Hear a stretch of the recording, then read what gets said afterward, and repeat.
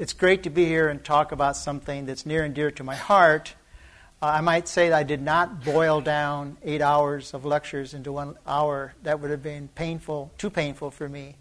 And actually today I'm going to talk about one bit of stuff that I talked about or developed earlier this year. But the second half is actually something new, something that I did not talk about in my earlier travels on this subject on faith and science. And I'm mindful. Oh, just as a reminder, I do have a bibliography that I've put out here. There's some over here on the table. Those are some of the resources I used in putting this together. And also, there are some websites that talk about this subject of faith and science. Each different group has a slightly different interpretation, if you will, of Genesis, for example, which is the big topic. Most of this is about evolution and creation. Different orientations, but that also might be something you'd like to have if you want to start surfing on the internet sometime, find a place to start to learn more about this. I was going to say, you may remember, probably don't, that Matthew gave a sermon back in June on this topic. This is one of the apologetic questions that what Christians get asked about Christianity, and one was, hasn't science disproved the Bible? It was that type of jarring statement that people make sometimes to us. And so I kind of wanted to go back to that and really address two questions, but the second's related to the first. The question is, where's the conflict? That seems like it would be obvious. So we'll see how obvious it is. But the second question is really related to the first, and as we answer the first, we'll begin to see how the second comes into play, and that is, does the Bible teach science? So actually, look at that question. We can't get a comprehensive answer to that question, but maybe we can identify some tools and some questions we can ask to begin when we look at passages of Scripture to see if we can get an answer to the question for a specific text. And we'll be looking at Genesis chapter 1 as we look at that second question. Okay, so those are the two questions, but I do have a third objective aim here, and that is a greater respect and love of my brother or sister in Christ who may not always understand God's Word the way I do. We know there's a spectrum of thinking and understanding about such things as the creation story, how we understand evolution, for example. Not all of us are going to be on the same page, but at least we can keep the faith. That's what Paul calls us to keep the faith. Jesus says we must love one another. That's the characteristics of the church. The early church had a lot more issues going for it than we do today. And they are able to show the love of Christ and how they live together. And this is our baseline objective as we study these kinds of topics. And at the minimum, we maybe understand what makes the person beside us tick before maybe we didn't understand so well why he thinks the things or she thinks the things that she thinks. So let's not lose sight of that. Is there a conflict? Well, definitely there is a conflict. And here's a couple quotes to kind of make the point. This is a famous quote from George Gaylord Simpson, made quite a number of years ago. Man is the result of a purposeless and natural process that did not have him in mind. Jarring statement, right? Here's another. Francisco Ayala actually is a pretty renowned evolutionary geneticist. You wouldn't know him, but if you're in that field, you would think highly of him. He's the member of the National Academy of Sciences. One of his articles, he says the following: "It was Darwin's greatest accomplishment to show that the directive organization of living beings can be explained as a result of a natural process, natural selection, without any need to resort to a creator or other external agent." So statements that say the human race and life forms in general is the product of an unguided and natural process. Well, that's one voice, but there is another voice we hear, not on as well, kind of at the other end of the spectrum. And let me just give you an example of that. The message is the Bible provides the only authentic, accurate account of the origin of life and the human race. And Ken Ham is one of those representatives of that view in Answers in Genesis. This is just a quote from one of his articles. Christians who compromise with evolution and or millions of years are encouraging others toward unbelief concerning God's Word and the Gospel. For Ken Ham, the stakes are very high. The authority of Scripture and even the belief in the Gospel are at stake in how we understand and how we interpret the messages in Genesis and how we think about evolution and its truthfulness or falseness of it. So, there is a conflict. But before going further, I think we need to step back and look at some words and what their meanings are. What do we mean by faith? And what do we mean by science? Okay? If we don't understand what those words mean, it's going to be hard for us to understand the conflict between the two. So I want to talk a little bit about those two terms and then come back to the conflict. So faith we can understand firstly as trust. It's directed toward a person. To trust that God speaks true words. And, importantly, to entrust ourselves to Him. That is, to believe in Him. But faith is also directed toward our rationality. God gives us reasons to believe in Him. And it's because of those reasons that we can be persuaded to believe in Him. And there are many scriptures that have these evidences of God's trustability. And I'll give you just one which you would quickly recall. This is in John 10, and Jesus is speaking to His audience, who is not, it's not going well in this particular exchange. And Jesus says, "If I am not doing the works of my Father, then do not believe me. But if I do them, even though you do not believe me, believe the works, so that you may know and understand that the Father is in me and I am in the Father." Jesus, I'm giving you example. I'm giving you evidence of who I am. Faith can be understood in a different way, and that is those truths that Christians believe. And I've given a list of those. The Bible teaches there is one God, the incarnation of Christ, the gospel of salvation, God's promise for sanctification and eternal life. And in Scripture, there's references to this. Paul says to Timothy, "Guard the good deposit entrusted to you." He says later, "Be nourished by the word of the faith."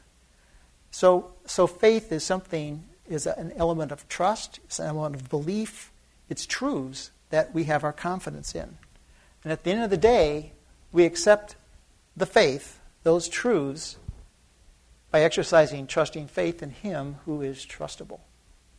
So it comes together in, actually, I would say, a very mysterious way of how our faith develops. Well, faith is sometimes referred to in a more encompassing word. And that word is worldview, a term that I'm sure that you've heard. So our faith is a kind of a worldview. Now, what do we mean by worldview? So worldview would encompass religion, and talking about religion in a general way, such as the beliefs in Christianity, or if you're not a religious person, a set of beliefs. All right. Here's a definition by James Sire, which I thought was quite good. He says, a worldview is a commitment that can be expressed in a story or in a set of presuppositions which we hold about the basic constitution of reality. It provides the foundation on which we live and move and have our being. And it gives three elements of worldview. It says it includes elements from the culture and our society. That makes up our worldview. It includes religious texts, the Bible. And it includes our personal views, actually our personal philosophy. Those three bits together largely encompass what a worldview might be. So let's look at each one of those. The first of them is presuppositions. And those are things that you assume to be true, but you can't prove. All right? And the thing is, with a worldview, they could be true, but they might only be partially true. They could be false. So your presuppositions, you have them, but they may or may not be true. It's a commitment, a fundamental orientation of the heart. And Sire says that we could be conscious of this, but many are unconscious of our worldview. They're unconscious of what they're committed to, where they have their being, so to speak. And they can be inconsistent in how they practice their worldview. That's people, right? The big part of this, really, the big bit, is culture. And we've heard people say, well, culture is kind of like the air that we breathe. Well, in many ways, that's it. We breathe it, we're not even aware of it, yet it's influencing our lives, and that comes in little bits and pieces here and there. And it's part of our language. Words powerfully reflect a worldview, and we kind of live out those words. It starts early in our life. In childhood, our worldview is being formed. And Sire says that for many people, it's unquestioned through their entire life. So worldview is an interesting thing, the way we live it, the way we experience it and absorb it into our lives. We also have a personal philosophy, and that also is powerfully impacted by our parents and significant people in our lives. So, parents parent whether they like it or not. They're going to influence their kids one way or the other. Our personal philosophy can change, and it probably can change more easily than the impact of worldview on our culture. Let me give you an example of a worldview. Pretty simple one. The question would be to ask someone, what existed before the universe came into being? One person might say, well, some other source of energy or material from someplace else. All right. That would be the answer. That would be a naturalistic view, a naturalistic explanation. There would be some other material or power or process that was occurring naturally that gave rise to the being of our universe. Another person would say, well, it was something external to the universe. Must have been present. This smacks of a supernatural view. There's something outside that was responsible, was there before the universe came into being. So there would be two worldviews that are much different in how they view the reality of the world around them. All right. Worldviews can change. Let's go back. Most of us have seen this transition from modernism to what's now called postmodernism. Modernism says there is a truth, and it can be known, and truths can be absolute. And certainly in science is on this page, the laws of science, and you can figure out something and know what it is. Also, moral law. This really, in our Western society, powerfully comes through the influence of Christianity in saying there is moral absolutes that came from a God, and this is what we live by. That's really a lot of the thinking of modernism. But postmodernism has changed. It says truth is relative. It's not absolute. And in fact, it becomes very individualistic. You can decide truth for yourself. You've heard people say, tell us your truth. Well, you got your truth, I have my truth. A much different perspective, a different worldview than we had even a generation ago. A different worldview that's permeated our society. Provides a foundation on which we live and move and have our being. It's a very strong statement. And the thing is, not only do we have a worldview, but actually scientists have worldviews as well. And let's go back to a couple of those statements that we saw earlier. And if we look at these statements, man is the result of a purposeless, natural process that did not have him in mind. How would you describe that worldview in a sentence? Or in a phrase? It's depressing. Okay. Yeah, it's emotional. Yeah. But what's the perspective? What is his perspective?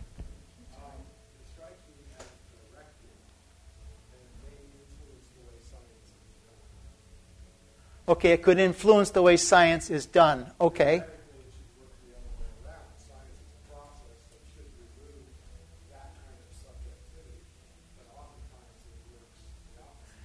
That's a great. Yeah, that's a great observation of worldview inappropriately impacting science. What is that worldview, by the way? It's naturalism. It's materialism. It's a materialistic worldview through the lens of a worldview in which only the natural world exists. Yeah, and we'll hopefully get back to Paul's point. It's an important one. Let's look at a theistic worldview for contrast. Okay, here's a couple bullet points on what a theistic view might entail. Theistic would be belief in God, right? So it's not limited to a naturalistic perspective. It might include a naturalistic perspective, but it would include a supernatural perspective. And the real possibility those things can overlap. That might be part of a theistic worldview. It depends on how one believes God interacts with the world. God acts directly. That would be through his supernatural agency, right? God acts indirectly, and we might say that's through his providential agency. So he works through the laws of nature, through the processes of nature, to affect his purposes. Some would say God only acts indirectly. He does not act supernaturally. Some would say both. So the theism is going to vary a little bit in terms of that worldview. It's not monochromatic. And importantly, it depends on the interpretive framework of Scripture that people use to form that worldview of how God interacts with his creation.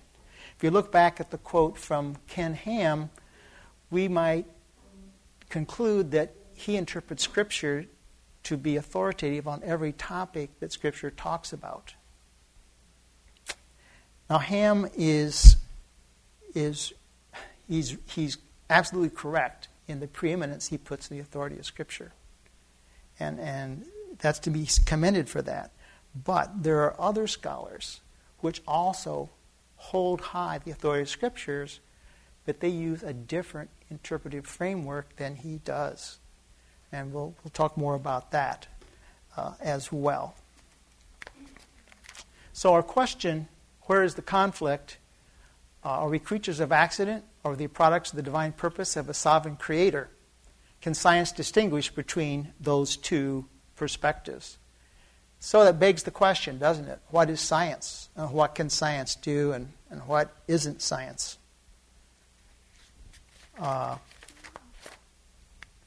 So, sadly, science has become a difficult thing to describe. Scientists don't define science. It's defined mostly by philosophers of science. Science historians are the ones, that's their job. And the difficulty is the different kinds of science. Each one has its own methods and techniques. They're not the same.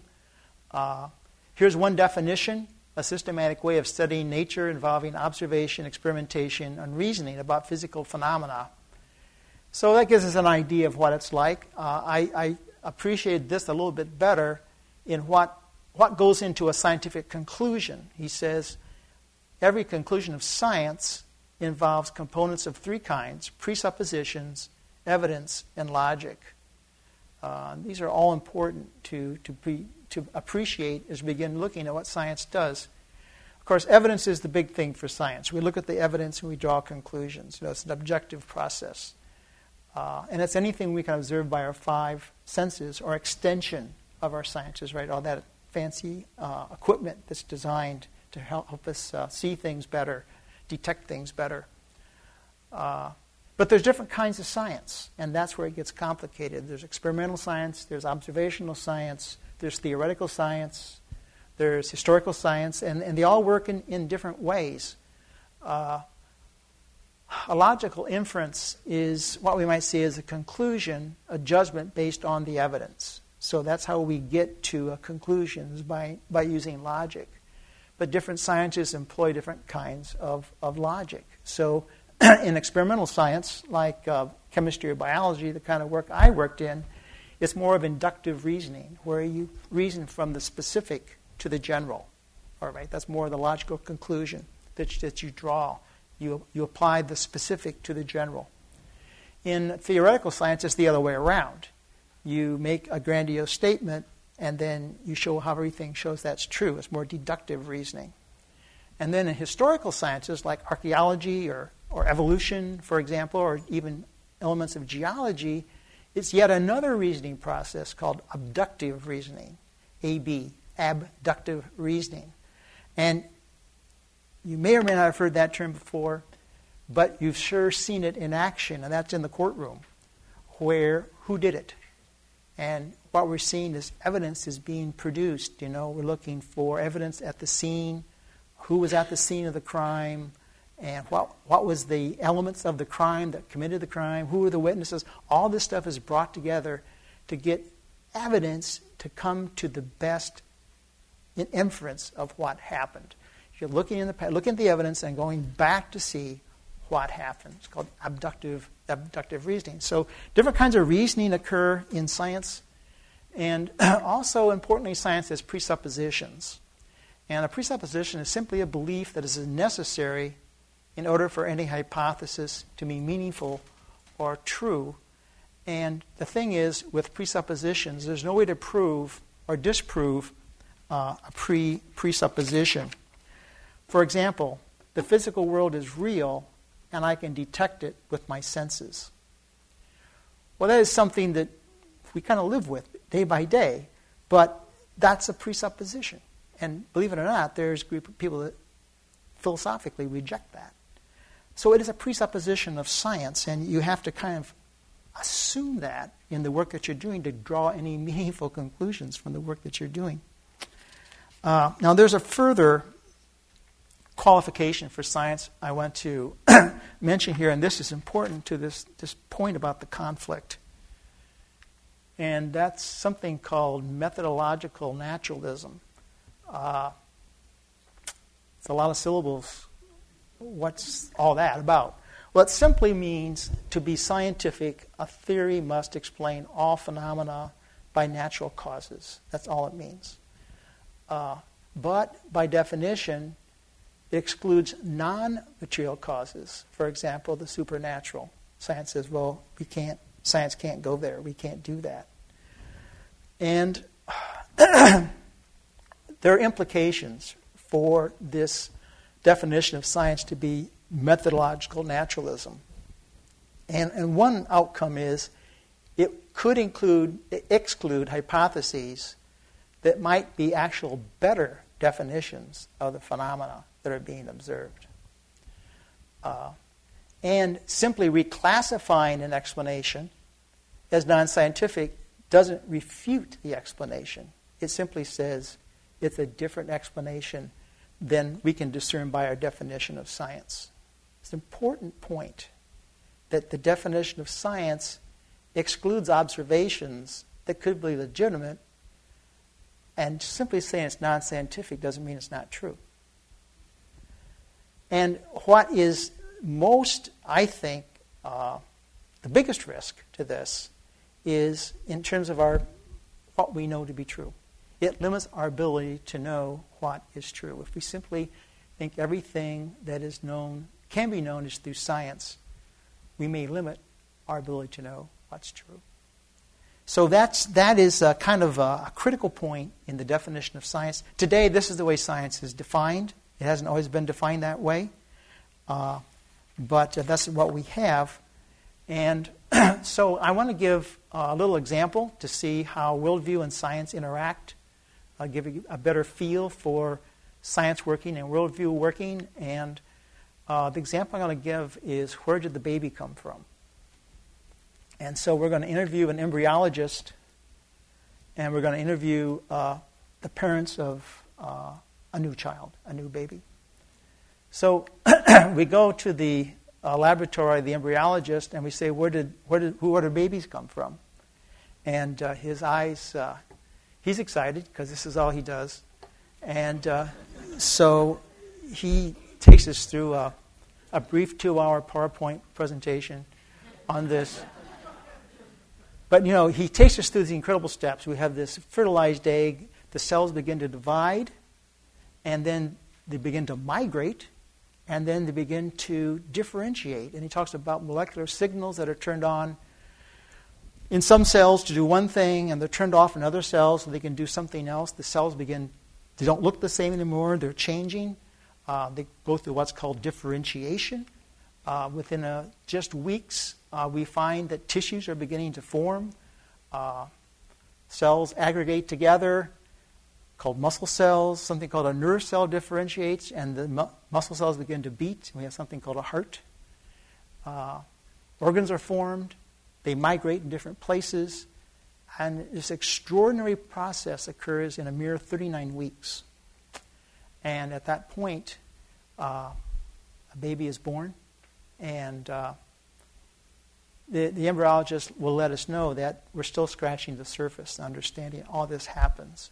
But don't forget, this started with one fertilized egg, and all the information in that egg produced this over 39 weeks. Absolutely incredible. You go to the parents and ask them the same question, and they just light up and say, what's a gift from the Lord? Our baby is the work of the Lord. And of course, you're familiar with this psalm, Psalm 139. You created my inmost being. You knit me together in my mother's womb. And verse 16, I think, is particularly significant. Your eyes saw my unformed body. All the days ordained for me were written in your book before one of them came to be. This is a much different kind of a statement than the embryologist would have told you about where a baby comes from. Just a whole different message. Who's right?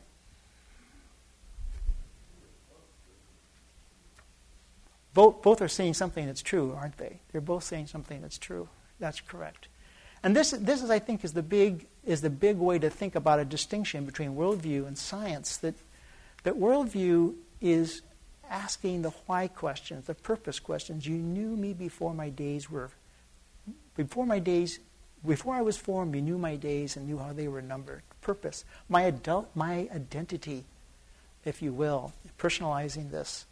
Science, it cannot really get to these questions. It's really the how questions, how things happen, how things work. But we understand this is all under God's dominion. He is the one that's the author of both the how and the why, if you will. And this, I think, is really at the crux of the issue in this question of science and worldview, that the scientific process really can't inform us in terms of worldview. It does not have the capability of doing that. If you look back at these conflicting statements that we saw early in the talk, we see they're primarily a conflict of world views. And in the case of the person who has a naturalistic worldview, he's using the results to support a worldview, but the science doesn't prove the worldview. He's simply using it for his purposes. The worldviews are the ones that are primarily in conflict in those statements. The church has always understood that God has revealed himself to us in two ways. What we call his spatial revelation, that would be Scripture, but also in his general revelation, and that would be his creation in nature. And we see his authority that's expressed in both ways. And Scripture talks about this numerous places. The church has recognized this. And I wanted to share an excerpt from one of the early Reformation statements that came out of the 16th century. This is from the Belgic Confession, which speaks to this point. We know God by two means. First, by the creation, preservation, and government of the universe, since that universe is before our eyes like a beautiful book in which all creatures, great and small, are as letters to make us ponder the invisible things of God. Second, God makes himself known to us more clearly by his holy and divine word, as much as we need in this life for God's glory and for our salvation. Almost poetic statement as far as I'm concerned. So there you go. That's pretty clear cut. But there is an intermediary step where we can stumble. And that intermediary step is we have to interpret what God has revealed. And here we begin to deal with the second level of the conflict. How do we interpret the explanations of science, the conclusions of science? And how do we interpret the teachings of Scripture? Vern Poitras is a biblical scholar at Westminster Seminary up in Philadelphia, and he's quite interested in this subject, and understandably he has PhDs in both theology and in science and mathematics, and has written a lot on this topic. And his one quote that I have from one of his books that I thought was particularly cogently captured the issue. I wanted to share that with you.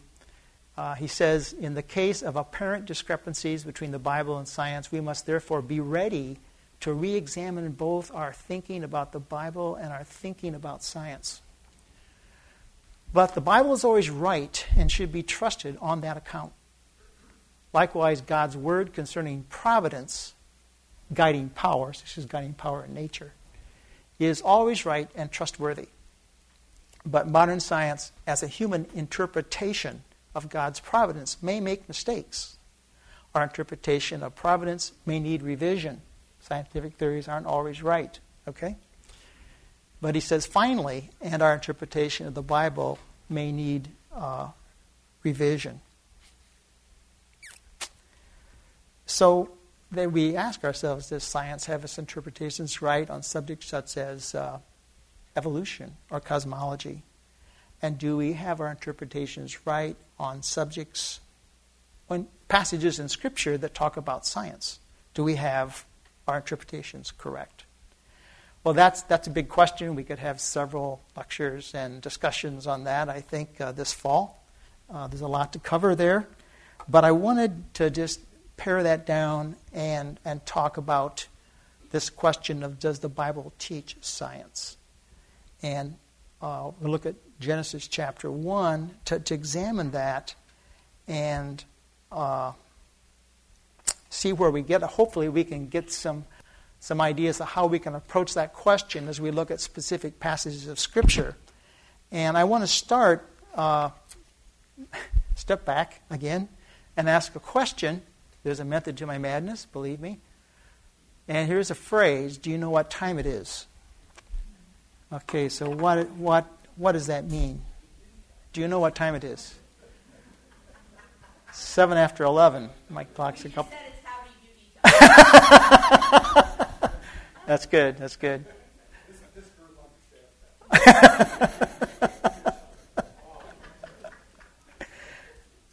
So let's imagine a scenario. It's about 6 o'clock in the morning, and a man is rushing up to a bus stop, almost out of breath.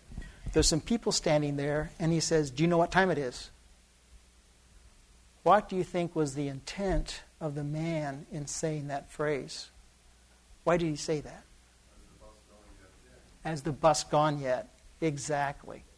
You want to know his bus, right? Obviously, if it was, they wouldn't be there if their bus had gone. But he wanted to know if his bus is there. Is he too late? Good. Right.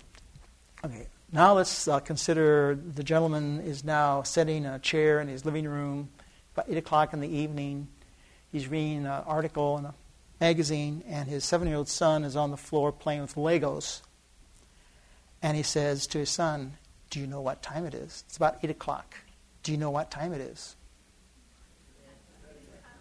Time for bed. Exactly. And you know how that goes. Well,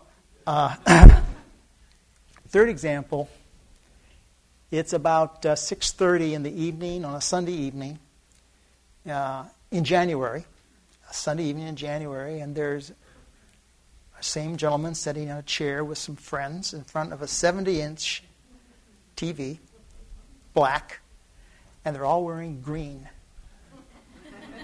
And he says, "Do you know what time it is?" Exactly. The Super Bowl, right, exactly. Well, these are all very recognizable settings that we can imagine, but we see that the words didn't mean the same thing in the different settings. They had a different meaning. We needed to know the setting. We needed to know who the speaker, what hat the speaker was wearing, so to speak. We needed to know who the audience was. We understand what he said, what he meant when he said this, right? That's part of biblical interpretation. You know, what does the text mean? And it gets more complicated as we read the Bible. It's a different culture. We talked about settings in our culture. It was a different culture, a totally different language, and different ways of writing, different genres, if you will. These are some of the things that we face when we begin to interpret biblical passages. So let me give you an example of this before we delve into Genesis. And this is one that you're probably familiar with. And this is the parable of the mustard seed. Jesus is speaking to his audience, and he said, "What shall we say the kingdom of God is like? Or what parable shall we use to describe it? It is like a mustard seed, which is the smallest of all seeds on earth. Yet when planted, it grows and becomes the largest of all plants, with such big branches that the birds can perch in its shade." With many similar parables, Jesus spoke the word to them as much as they could understand. Now I have to ask you the question, is the mustard seed the smallest of all seeds? No. It's not. It's not. You look up in Wikipedia, you'll find the smallest seed is the orchid seed. So, but let's stop a minute before we get too concerned here. Who was his audience? It was people that lived in 2,000 years ago in an agrarian culture. And mustard plants were very common in their life. The people were farmers or shepherds, or they depended on farmers and shepherds to live, so that was a pretty common thing. What do you think was the intent of Jesus' teaching? What was his point in this parable?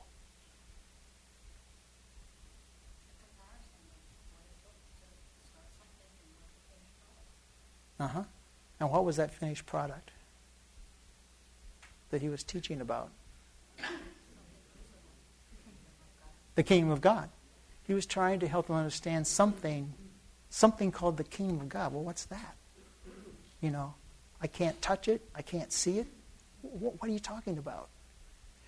Jesus was teaching something that was very difficult to understand. It says, as much as they could understand. As much as they could understand.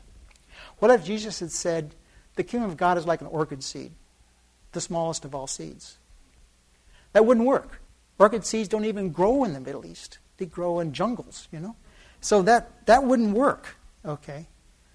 So why did he bring up, again, he brought up the mustard seed as a referent, something that they were aware of, that they could understand. They knew all about that tiny little seed and how it made a big plant. And they said, oh, whatever this kingdom of God is, it's like that. It starts very small and encompasses everything. And that was something they could ponder, they could think about. So Jesus wasn't teaching botany. He was teaching about the kingdom of God. And he was using a referent they could understand. So the revelation to them, the authority, lies in the kingdom of God. But the bit about the mustard seed, Jesus is accommodating himself to his audience so they can understand what he's revealing to them. So the mustard seed, it's not about science, it's about accommodation so we can understand what he's teaching to us. So here the science is not a scientific fact, it's irreverent to understand what the Bible is really trying to tell us is true. So that's an important distinction, and let's carry that over as we look at the book of Genesis. It's a difficult chapter. It is a unique genre in all the Bible. Many will say it's poetry, but it's not. Say it's prose. It is prose, but it could be better described as an elevated prose. Some have called it, well, I haven't got it right here. In the later slide, I'll say that. The grammar is very important. Of course, it's in Hebrew, and a lot of that goes over our head. We're stuck with whatever translation that we read. There's a lot of structure within the chapter. We'll talk about the audience, of course. This would be an audience of a different culture than ours, and we must remember that Scripture is almost always written to a specific people at a specific time for a specific purpose. God is revealing Himself to His people at that place and time in His process as a redemptive plan for us. And so what it meant to them is going to be important in terms of understanding what it might mean to us as well. And of course, we said it's a different culture. They have a different language, different social structures, different values. It's just very hard for us with our 21st century culture to look back into people's way of thinking and viewing things. And but we have to get at what is the intent of the author and what he's teaching. What are the things that are being used to help us understand the main message? And this is something that I've always alluded to, and many of you would tell me that the Scripture was not written to us, but Scripture is written for us. It was written originally to another people at another time, but Scripture is incredible in its having eternal messages for us even today. And that's the two things we have to fetter out as we read it. So let me just, time is short. We'll just quickly look at the literature. I just want to give you just a little flavor of that. We're not going to dwell on it. As I said, some have called it a ceremonial prose or a priestly prose, an elevated prose, and that is because of the structure that's in the first chapter. And just one thing that's interesting is how the way number 7 is used many times in the first chapter. There's 7 Hebrew words in the first and second verses. The 6 days have 7 elements, and those are reoccurring elements that occur in each day. You'll find all 7 elements in each of the 6 days. The 7th day is completely different. It's 3 Hebrew sentences of 7 words. And there's also parallelism that occurs also within the 6 days in terms of day 1 and 3 parallels with 4 and 6.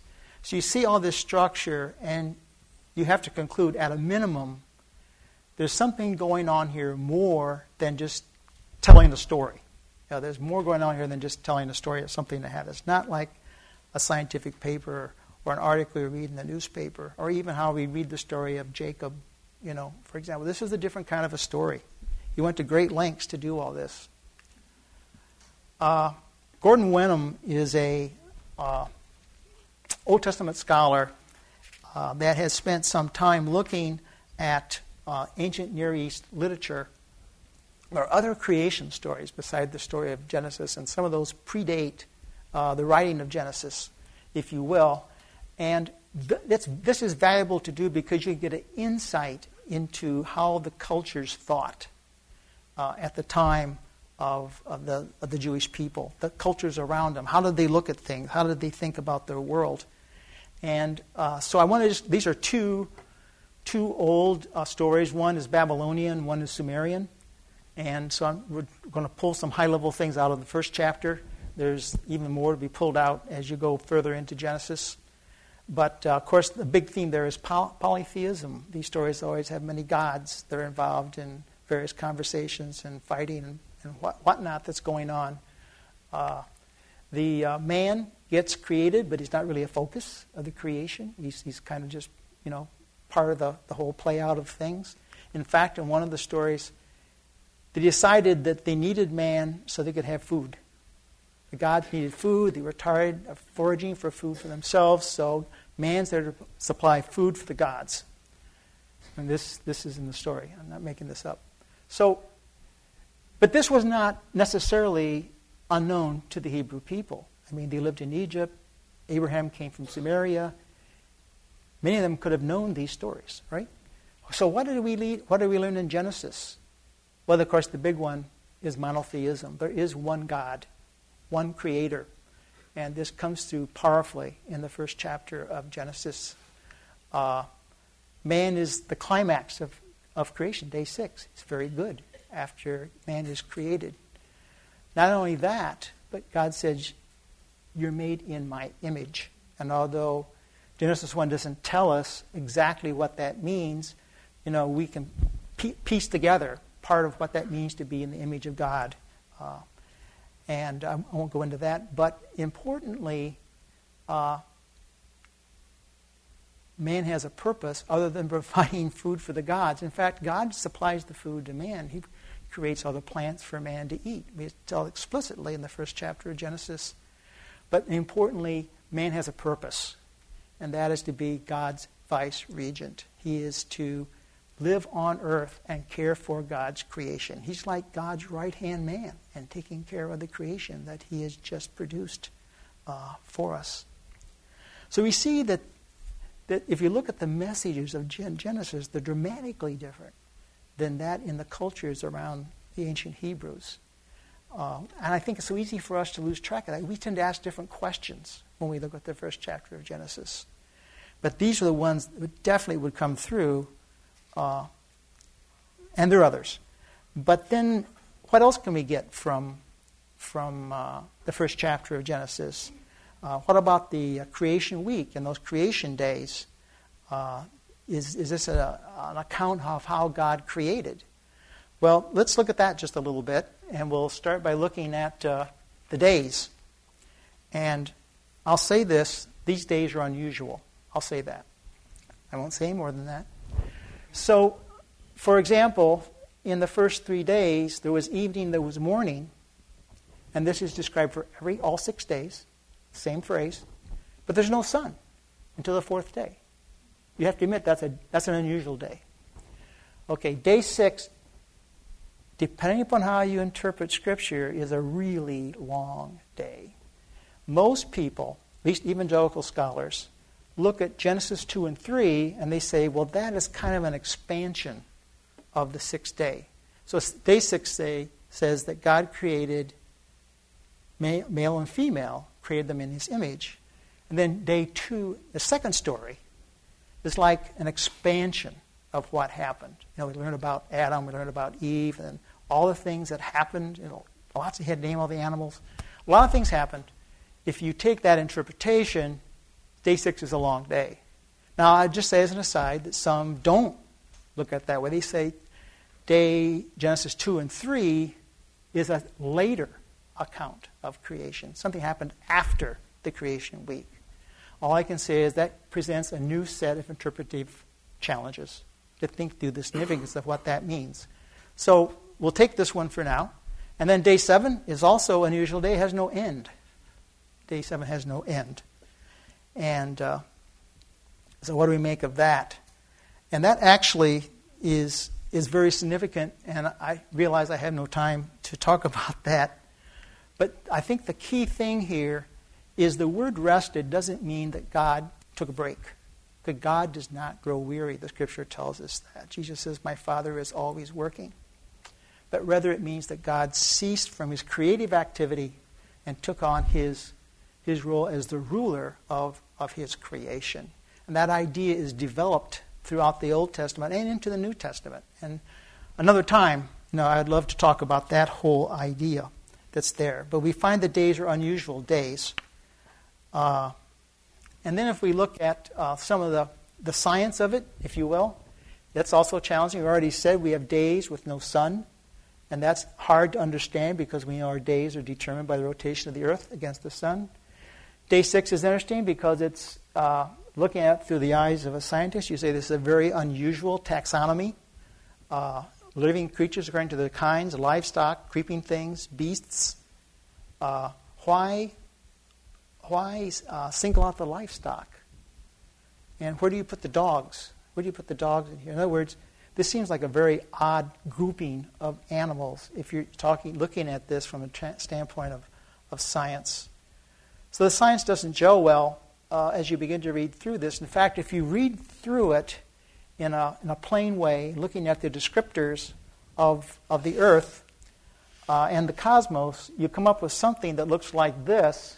This is actually a diagram that Matthew McNutt showed in his sermon. So I put it back up since you may or may not remember it, but that's okay.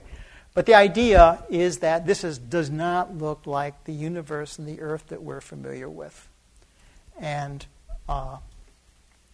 but as we think about the unusual character of the days, about the scientific questionable statements that are made, we begin to ask the question, is Moses really trying to teach his audience what the world looks like?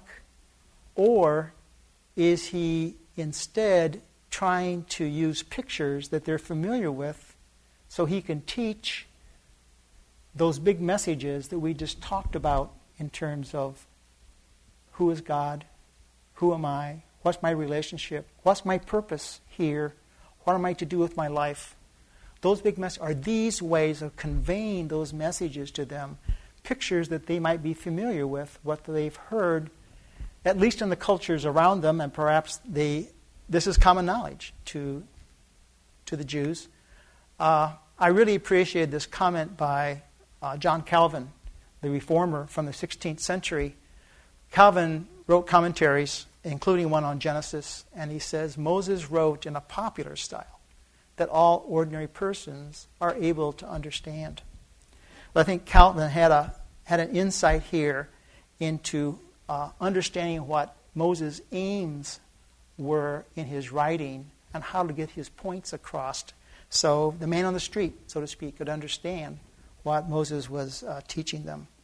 And if we go back to some of these statements that we've looked about, we see that Moses has other aims in mind in some of the things that he talks about. So let's look at day 4. He does not name the sun or the moon. Remember, there were moon gods and sun gods. So as soon as you talk about the moon, they're going to think moon god.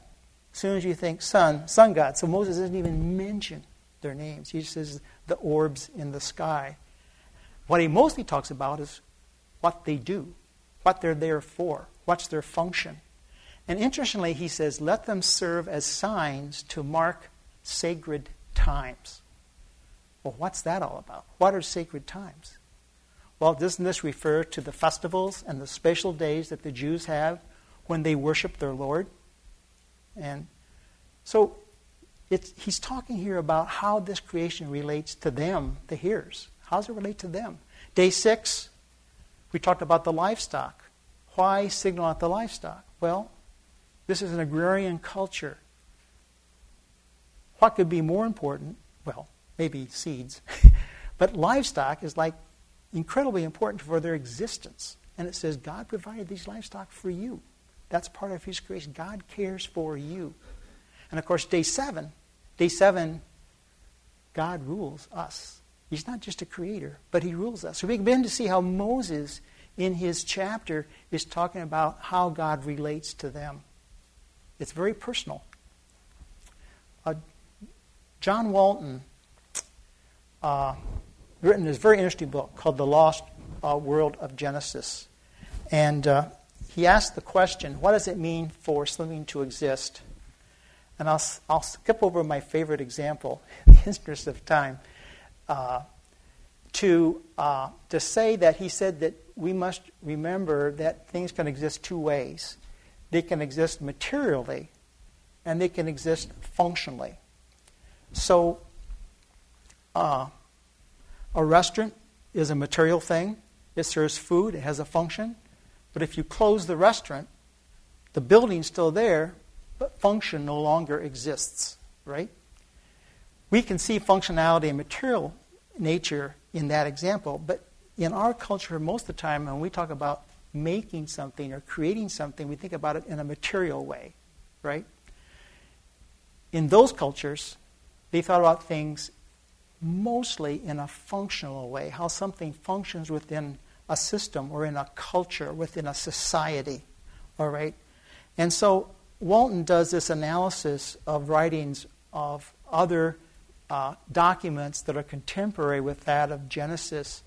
And he says creation accounts thus constituted bringing order to the cosmos from an originally non-functional condition.